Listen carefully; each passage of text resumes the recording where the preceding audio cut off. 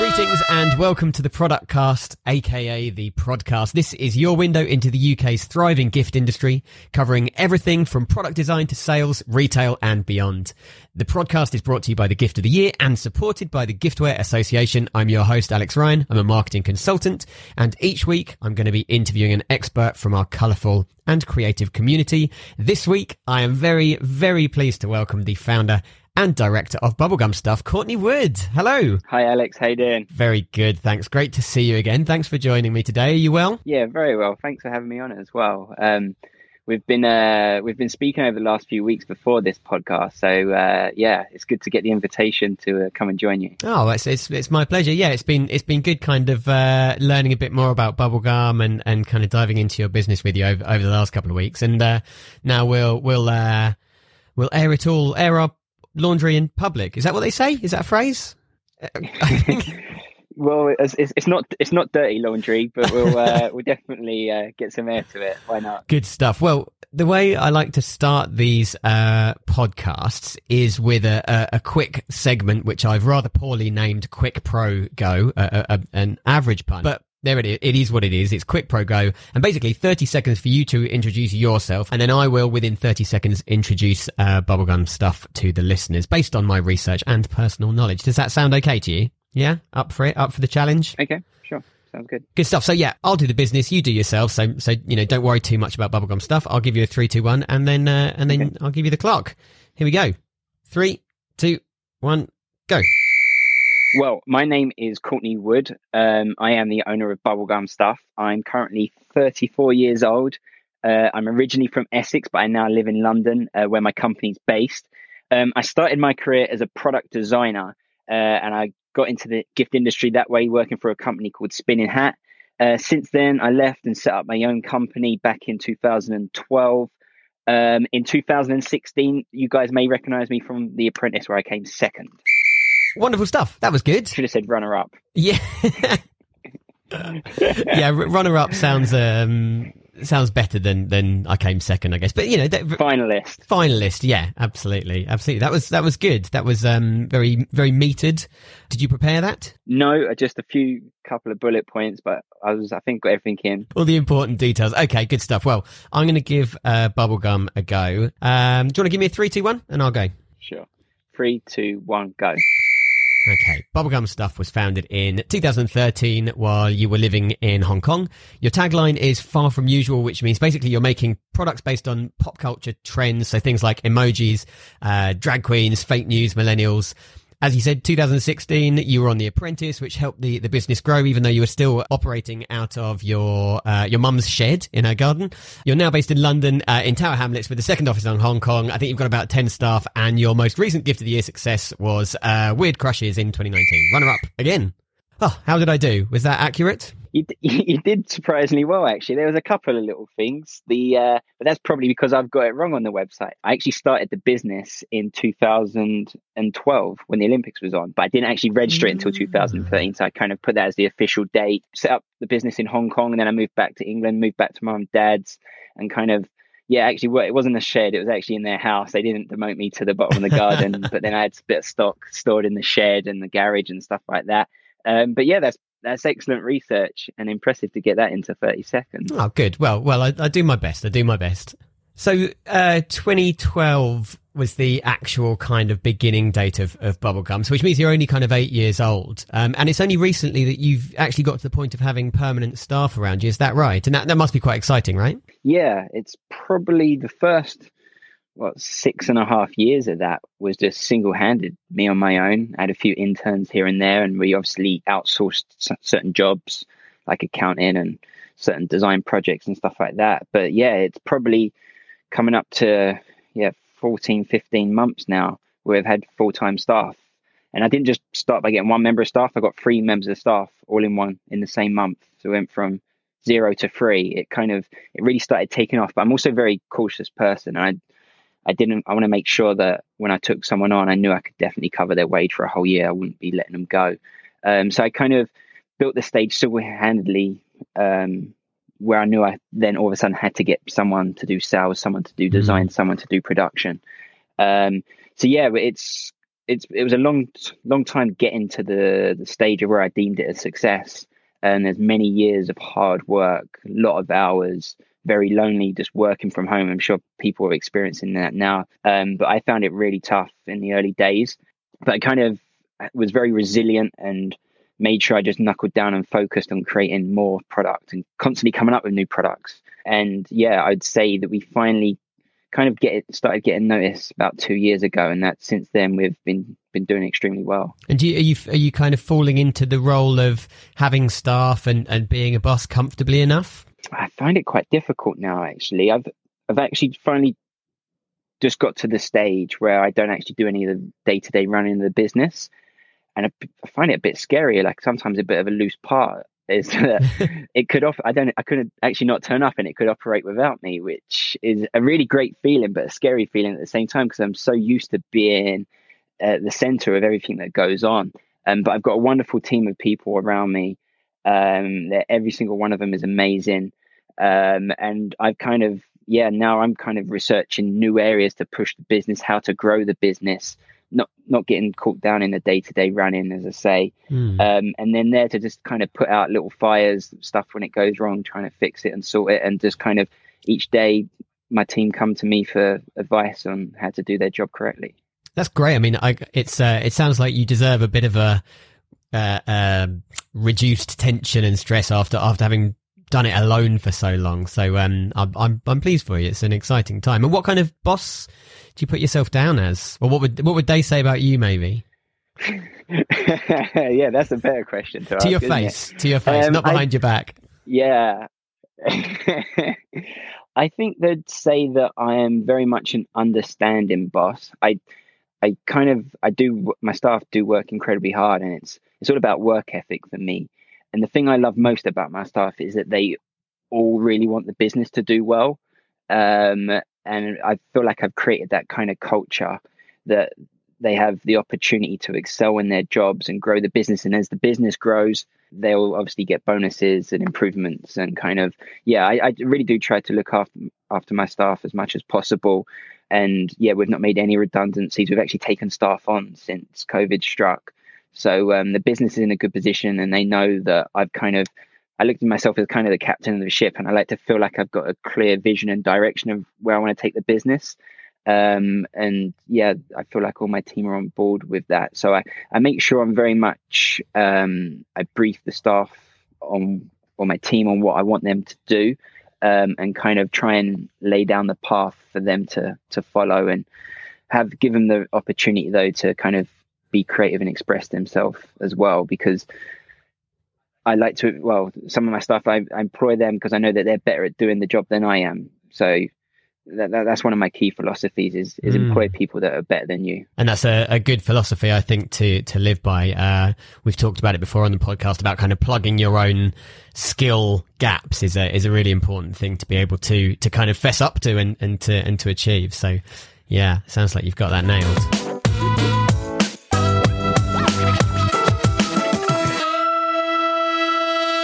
So do you have specific goals for the business, or is it just kind of crack on till you rule the high streets? I wouldn't say high street domination is the kind of ambition.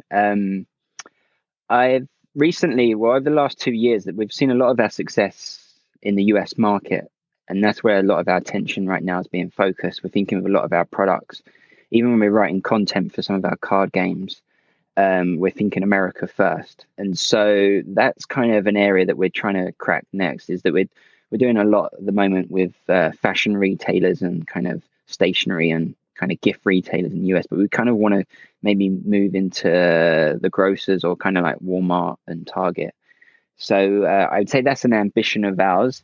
But for me, so not high street domination, but global domination. Yeah, exactly. Yeah.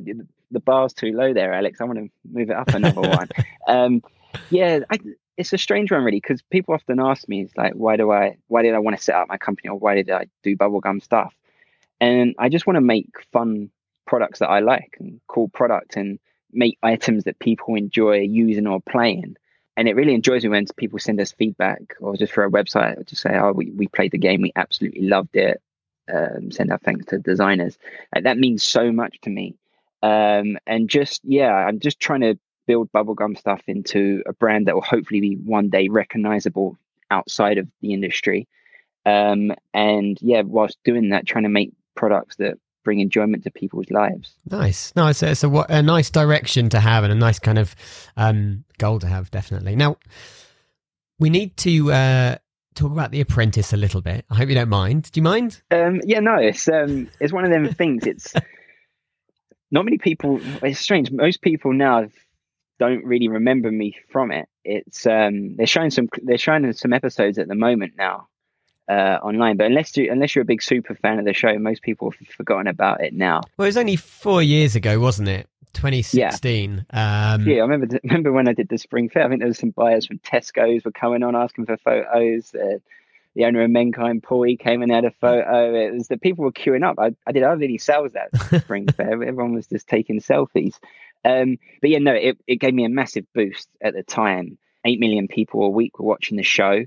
And I managed to get to the final, which I didn't win, but in hindsight was probably the best thing that could ever have happened to me, is not having Lord Sugar reign over me, telling me what to do, taking 50% of my profit. I ran on the show because I wanted to get investment for the business. I was still working on my own. We're doing okay. We had a few placements with Paper Chase and Urban Outfitters. Sales were okay, but it hadn't really taken off. And so I went on the show with the ambition of trying to get some exposure on Bubblegum stuff and hopefully try and get investment so I could make more product. But I managed to do that all without Lord Sugar's money. And yeah, like I always got on really well with Lord Sugar. I got all the benefits of the show, but without having to give up any equity in my business. And I'm sure there's loads of people that go on Dragon's Den that probably say similar things. But I honestly wouldn't change it for the world. I really enjoyed doing it and filming it. It was 10 weeks, real grueling, waking up super early in the morning. Wow. It's all completely real. You only get 20 minutes to get ready. But yeah, I feel like I was happy with my performance on the show. I felt like I didn't come across stupid and one of the silly ones. I took it seriously, wanted to win. And I managed to get to that final, which I could showcase Bubblegum stuff where I had to quit Purple Wow during the final on the BBC. Yes.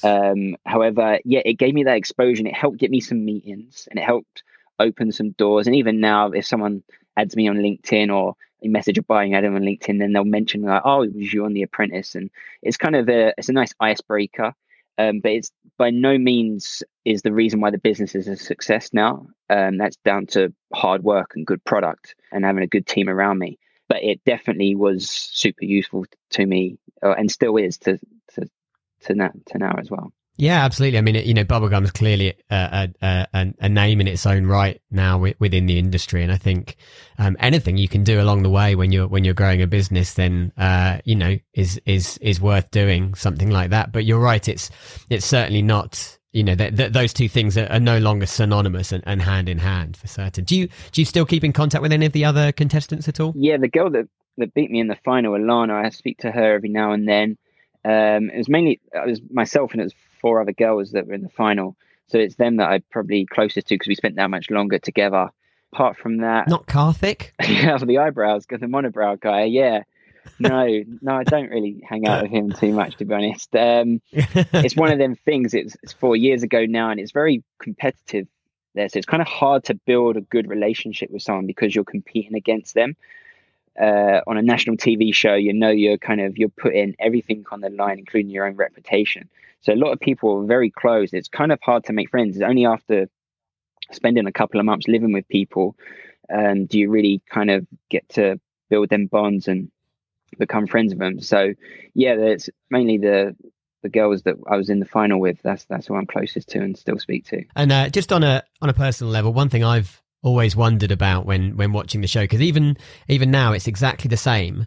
When the person gets fired and they leave by the front door and they're always wrapped in like winter wear.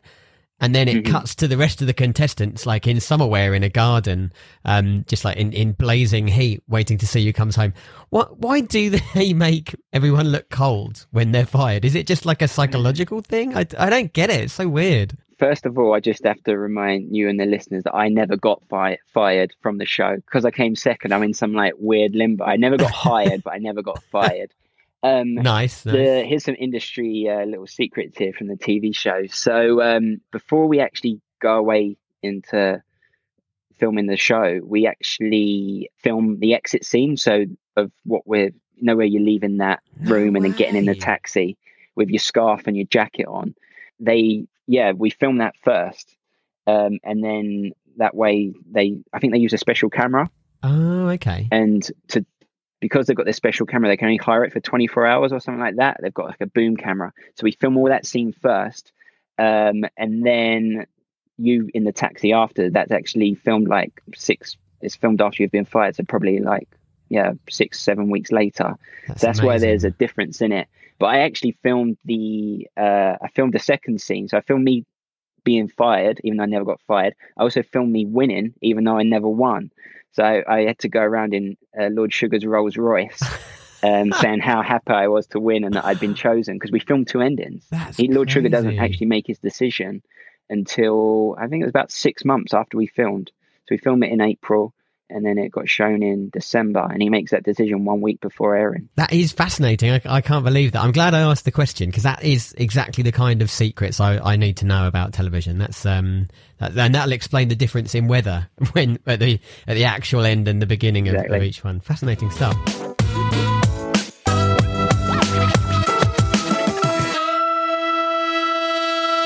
Well, look, if it's okay with you, we need to talk about the business in hand, which is, of course, Gift of the Year. I said earlier that your last accolade with Gift of the Year was Weird Crushes, and you were the runner-up for, was it the Hot Novelty category last year? Yeah, but that was 2019. So this year we won the same. We won a highly commended for the game Vegan Not Vegan.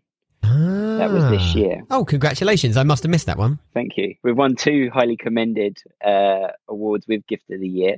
Ever since I set up the business, I've entered every year. And the early years, I never used to win anything. I used to think, it was a fix. But we just didn't make good enough product. That's the problem. Well, there we go. Well, you figured that bit out. That's good. There's your first top tip to all the listeners. Make good stuff and you'll get an award for it. So Vegan Not Vegan was 2020 highly commended. Tell us a bit more about that. So it's a simple flashcard game. There's very simple rules. You've just got, on the front, you've got something like a picture of Marmite, and you just got to have to guess if it's vegan or not vegan. So it's kind of a nice icebreaker dinner party game. There's loads of foods in there with like Oreos. They don't contain any milk. They're completely vegan. And then there's certain things that you wouldn't know or necessarily realize which are vegan or not. We've even got things like the £5 note in there, which is not vegan. Well, we know that now, don't we? Because obviously, that all came out last year. Was that you guys that broke the story? I wish it was. No, we brought the product. We brought the product out just after that, and so we included it in. So that was this. That was the start of this year. We got highly commended for that. We're still to actually win like the grand prize of a category. I'm just used to coming runner up. That's my set the precedent. I think. Well, what have you entered this year? Or have you got your entries in, or have you decided what you're putting in for this year? Yeah, we just last week actually we took advantage of the offer. Usually we only do 1 or 2 each year, but we've entered for 5 this year because I believe there was a special offer for that. We're actually only entering 4 products. But we're entering over 2 categories because we feel that it's one of our strongest items. It's a colouring book based on the TV show Tiger King. Nice. It's called the Exotic Colouring Book, and we've taken 20 scenes from the iconic series during lockdown. With our illustrators turned them into some colouring in sheets. There's a certificate in there as well where you can write your age and how long it took you to do it. It's a really fun product. It looks great. That's brilliant. We've got it placed with some big retailers, and I'm really excited for that product for this year and for the award in February. Fantastic. And you're right. That was the beginning of lockdown, wasn't it? The Tiger King. How long after that were you like, we're making a colouring book? Because that sounds like quite a quick turnaround on that product. Yeah, at Bubblegum Stuff, we work super fast. We're always trying to spot what the latest trend is and how do we create a product around that. We also looked at what products are people loving during lockdown, and we've always manufactured card games, so we've been working on products like that, but we've actually got a Joe Exotic puzzle that we've illustrated and put him on a puzzle, and we've done the colouring book as well. It's these three products have been super popular over lockdown, and that's an area where we're looking to push the business moving forward. Well, I'm glad you're that versatile. You know, it's great to hear that you can kind of turn on a dime like that and take advantage of the situation in the best possible way. You know, that's brilliant. So you said 4 products total. What are the other 3? We've got one called Plant Life Support. This item here is a device. It's practically a watering can for the next 7 days for your plant when you go on holiday. So it looks like an IV bag that you'd see in the hospital. Oh, like a drip. You know, one of them little drips. Yeah, exactly. So what we've done it's exactly the same. We've just manufactured a metal hook to put on and fit inside a house plant. But it's a real IV bag with the dripper and the valve.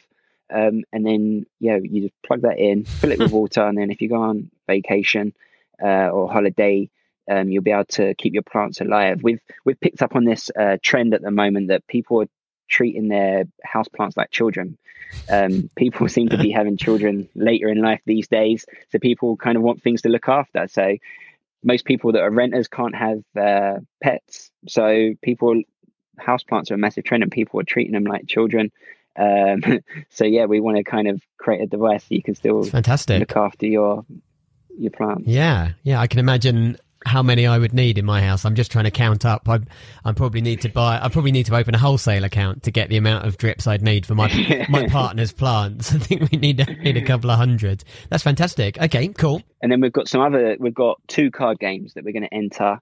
One we're going to put under Hot Novelty and the other one under £15. One's called All the Beer, No Idea. This is a fun card game. We've simplified the logos of 80 beers from around the world. You just have to guess from the simplified graphics what the beer was. We created this game during lockdown. Me and my friends were just always having Skype quizzes and chats, and we'd always just show our mates what kind of beer would do, put your finger over the logos, and kind of just from the graphics trying to see what beer you'd be drinking this week. Would it be a Star of Praven or a Heineken or a Samuel Adams? I don't know. This ideas come from that, and I tested the game with my friends, all 80 cards, during lockdown, during a Zoom quiz with them, and then we've managed to turn it around, and the product's now in stock. So it's actually it's personally my favorite product that I've ever created. It's a really fun game. That sounds like a lot of fun. Yeah, and then our final game is a game called Girl Power. Our female designer, Martha, she's created this game. I'm super proud of what she's done with it. It's a fun-paced card game which kind of celebrates the modern women of today.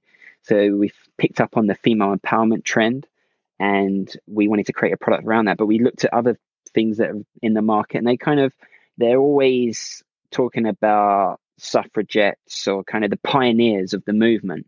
But we wanted to create a product that had a nod to that, but kind of celebrated modern-day female icons like Serena Williams, Meghan Markle, Greta Thunberg, Beyonce. Kind of who are these modern female bosses that women look up to? And we wanted to create a fun product and card game that kind of celebrated the modern women of today. Nice. That sounds like fun. Really good. And I think sounds like a winner, doesn't it? That does sound like a winner. Yeah, I mean, as with everything you guys do, it's on trend, kind of topics of the moment. And I love the things that you've kind of twisted to during lockdown. I think it's really, really clever. And actually, I spotted, which I meant to ask you about, that not only yes, your product offering and your development has kind of skewed a little bit in lockdown, but also your kind of method of selling. You've stepped out of your comfort zone and back in front of the camera. I saw you you're sharing these things on LinkedIn. But buyer's guides, are they? Yeah, the digital buyer's guides is something new that we've done since lockdown happened, and all that. Our trade shows got cancelled. We couldn't do Autumn Fair. Top Drawer was cancelled, and so we wanted to look at a way of how we could connect with our buyers and our retailers this year. And so we just came up with the idea of let's film the trade show, but we'll just put it on YouTube, and retailers can see our product range from us explaining to them over the video. So like each product, we know how to pitch it. So when each time someone comes around our trade show stand, we just talk through the key selling points, why people like it, why it does well. So we decided to do that. So we created a series of 10 short videos. We were super keen that we wanted to make sure these videos were under 2 minutes because people would get bored if they're just droning on. We tried to have so much fun with them, so much fun, in fact, that we even ended up doing an 11th video, a bloopers reel, which then we included a discount code. Fantastic. Well, you're changing the game perhaps a little bit there. That's exciting stuff.